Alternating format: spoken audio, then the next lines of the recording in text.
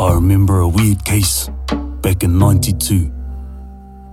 I was just new on the force when a hunter came across a group of trampers in an old abandoned house. They were all dead. The bodies were found lying on the floor, twisted and contorted. One of the victims had their upper body facing in the opposite direction. Another victim's head had been twisted a full 360 degrees. Their faces were deformed, mouths open as if they were screaming. But that wasn't the weird part. The wounds were all self-inflicted. Handfuls of their own hair and flesh gripped tightly in their clenched fists. One of the trampers had gouged his own eyes out, and some of his remains were found in his own stomach. The only clue I'm told was a book found near the victims. This book was no ordinary book. It was Māori and old, real old.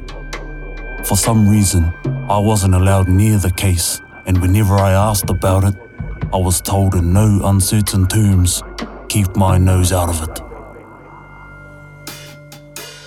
Today, another case has shown up on my desk, bearing all the same hallmarks and at the same house. Hey Dread, you ready to go? His real name is Steve. He's a rookie out of Clendon, Auckland, a real tough neighbourhood. When I say rookie, I mean he's a new detective who also thinks he's the reincarnation of Judge Dredd. I am the law type of guy. That's why I call him Dredd. He was sent to me in the hope that I would tone him down and help him acclimatise to the ways of the brown man. I'm insulted. He tries to practice his Māori on me, but I refuse to engage. In my opinion, if you want to learn anything Māori, you should try a course at Te Wānanga Aotearoa. So, this should be fun. I'm 52. I'm supposed to be enjoying these years, sitting quietly at a desk, eating the proverbial donut, not pushing this guy along on his training wheels. Don't we have people for that? Senior Sergeant Cody said I was uptight and that it would be good for me. I'll tell you what would be good for me. A pay rise would be good for me. A bigger office would be good for me too. Dread, come on, let's go. Dredd comes out wielding a shotgun. Kua rerio. Dread, what the heck are you doing? You can never be too careful, e hoa. This is a murder case, isn't it? Stop calling me that and get rid of that thing before you hurt yourself.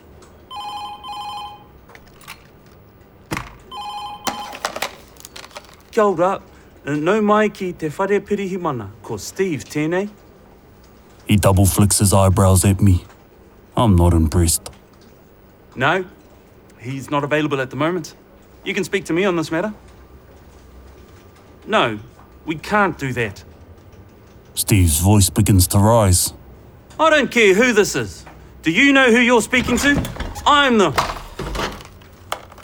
Sorry about that, new secretary. First day on the job. Hone speaking. How can I help you? Kia ora, Hone. This is Marka. I understand that there has been an unfortunate incident. The deaths at the house. How do you know? I have my sources. I'm just ringing to remind the police that the land and the house are the property of Ngāti Awe. I understand there was a book found. Look, I can't comment. The information has not been made available. You may retrieve the bodies, but the book is off limits. Oh, I'm sorry. The only thing I will say is that the house is a crime scene, and as such, everything at the scene, including the book, will probably end up in evidence. Detective, let me make myself perfectly clear. Under no circumstances are you to touch that book. Ui, is that a threat? I'm saying this for your protection. I'm sending someone to the house. They should be there later today. I trust you'll show them more courtesy than you have shown me. You should have let me deal with them, hoa. Māku ia patsu. Just get in the car.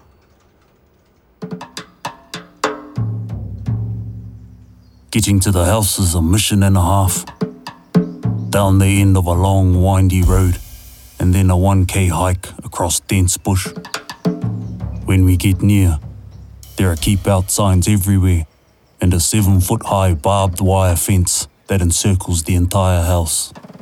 It's a run-down bushman's hut from the 50s with a couple of broken windows, no door, and missing boards. Kāti hoa. What? Tō wai marioki. Steve has stopped just short of a well-concealed animal trap. Whew. Thanks. How'd you spot that? I'm a keen hunter. After a while, you get to know what to look out for. There's quite a few of them. Titiro. Someone's gone to a lot of trouble to keep people away. But from this shack, we squeeze through the gap in the barbed wire fence and go into the house. There's no one there. It's as quiet as a cemetery, which ironically enough, it has become. Inside are the two victims, one male, one female. Their bodies are in unnatural positions with twisted expressions of extreme pain. They're also showing an advanced state of decay. Sheesh. Didn't these guys die yesterday? I think that's what the report said. They look like they've been dead for over a week. Kia ora, boss. Detective Hone, what are you doing out there? Why didn't you talk to me first? Initiative? Oh, I didn't want to bother you. Take your pick, sir.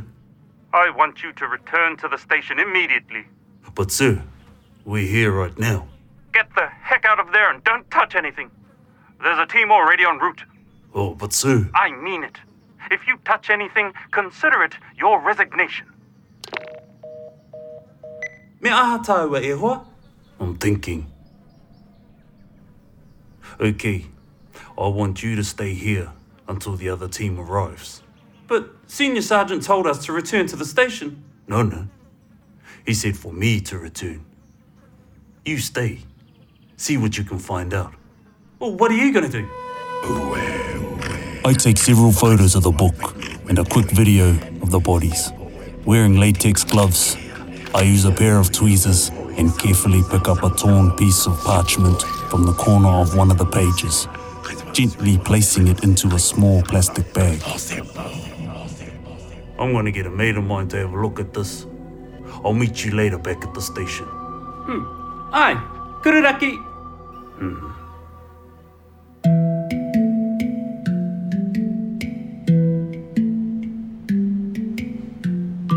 I stop at the university. My friend Kitty is a scientist there, working in one of the labs. Hey, can we keep this discreet?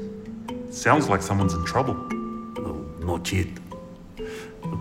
It's from a book. Let me show you. I've got some pictures. Folder, house. Oh, here it is. Take a look. These photos are warped. I can't make anything out. What? They look like they have paint smeared across them. Oh. Hey, hang on. I also took a video. Here it is. Yeah, what the heck? Perhaps you walked past one of the magnets. Possibly. Anyway, there's something in this bag. You mind taking a look? Sure. Leave it with me. I'll run some tests and carbon date it. Shouldn't take too long. I'll give you a call as soon as I get the results back. No. Can we keep this one quiet? No phones. Oh, sure. Of course. I'll come back. Right. Give me an hour. Thanks. When I arrive at the station, Steve is already there, and the sergeant is in his office with the blinds closed. Kia ora e hoa? What's going on there? Oh, visitors, I think. What happened to you? Obviously someone turned up. Oh, yeah, they turned up all right. I was gagged, blindfolded, and sent back faster than you can say this is not a cover-up. Did you see anything else? You can tell me anything? Not really. Oh, one thing. What?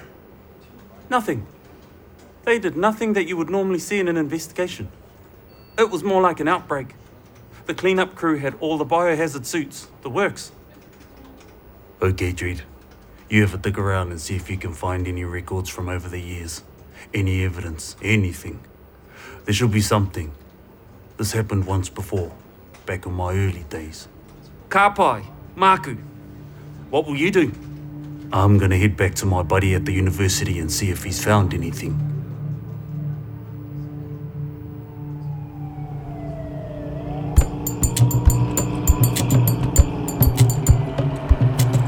When I arrive at the university, there are a couple of ambulances with their lights flashing. 2 police cars. I run inside and flash my badge to the officers at the door. Hey, what's going on? I didn't hear anything on the radio.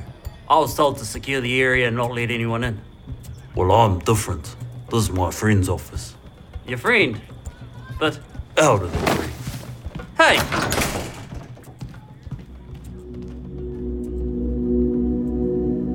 There, in the lab, my friend is slumped over his microscope, his body contorted in the same way as the victims at the shack.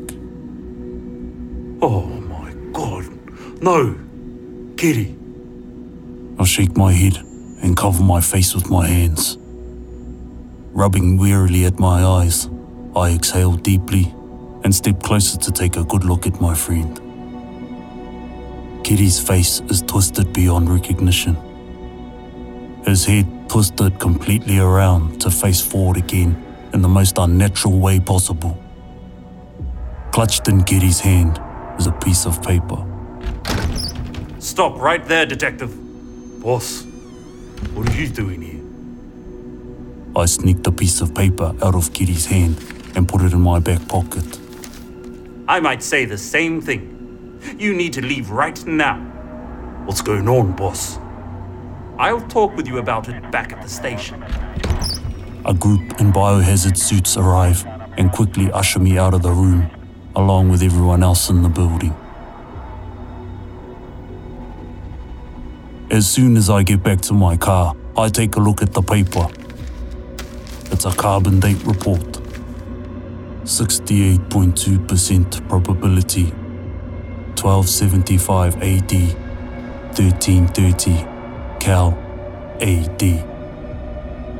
95.45% probability. 1255 AD to 1340 Cal AD. Agreement 93.2%.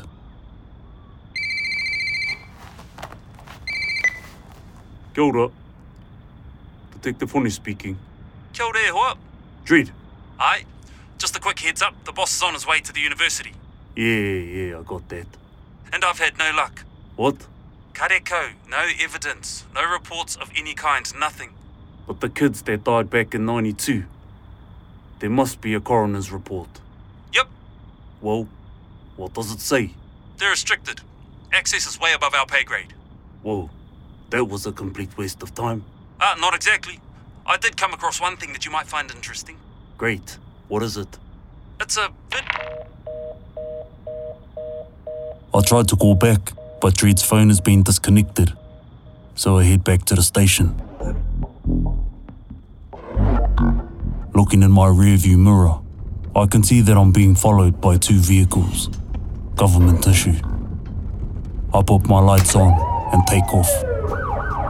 2 normal-looking cars chasing a police car. On any other day, that would look odd. The cars pursue me all the way to the station. When I arrive, I jump out just in time to watch the other 2 vehicles continue on their way. The windows are tinted, so I can't make out who's inside. I barge into the police station. Steve is there waiting and he can see that I'm upset. Let me say it for you, boss. Pukapuka. Everyone in the office freezes, especially the Māori. I couldn't have put it a better way myself. Okay. Now what'd you find that was interesting? I had to dig around for this one, but I found a video. VHS 92. I don't know what's on it yet, but I'm picking it's something to do with those 4 kids. It was probably overlooked because it's VHS. I think there's an old VHS player in evidence. Come on. We set up in my room and played a tape. The picture is terribly grainy. It shows 4 teenagers setting up to go tramping, and then a compilation of moments along the kids' journey. It shows them goofing around, having fun. Finally, the video jolts as it has clearly been dropped, but it's continued to record.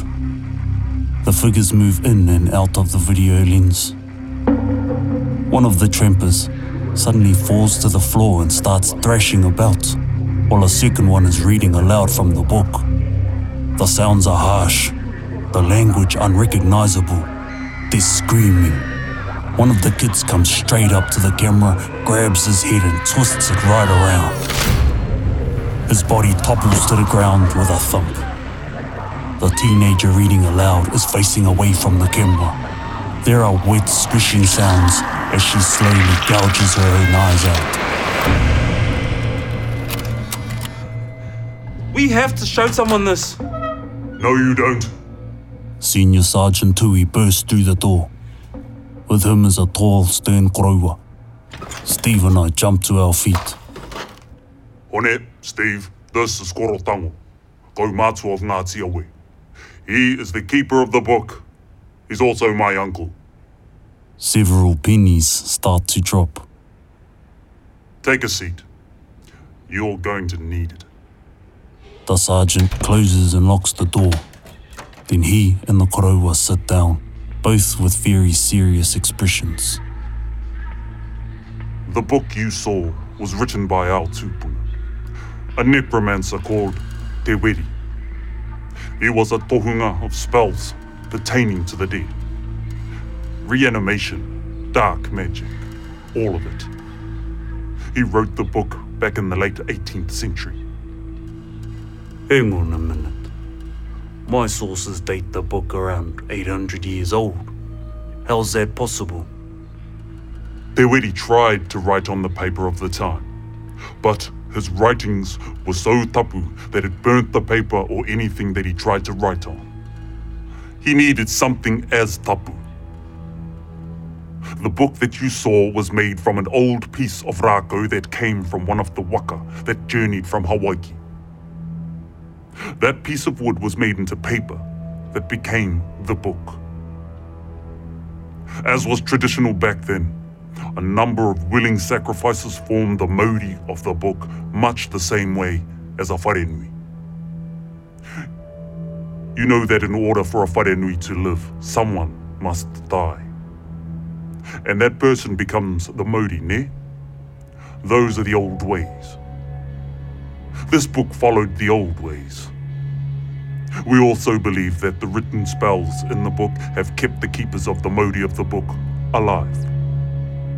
They protect the book, and anyone that touches the book is possessed by one of these keepers. They are known to us as kiko, a type of malevolent wairua that drives any who touch the book insane. You saw the results. The kids in 1992, the couple yesterday. Oh, no. I shake my head, thinking of Kitty. Yes, and your friend today. We've tried to destroy it, burn it, blow it up, all a waste of time. Each time we tried to bury it or throw it in the ocean, it would always find its way back. So we left it in that house, away from people. But fences, warning signs, traps are obviously all a waste of time too. Also, we have to keep it quiet. If its existence becomes known, Man will abuse it, try and control, end in death and disaster. I get it. exactly. So what do we do? We tend to the families concerned and wait until someone can figure out how to put the book to rest. We're working on that now. So, kei te pai kōrua? Steve and I nod, understanding that we are caught between a rock and a hard place. Whakaroa stands and gives us both a long, stern look. With a nod, he and the senior sergeant leave. Ko kohua. Ka pai, Dread. I couldn't have put it a better way myself. Aramai, let's go find the donut.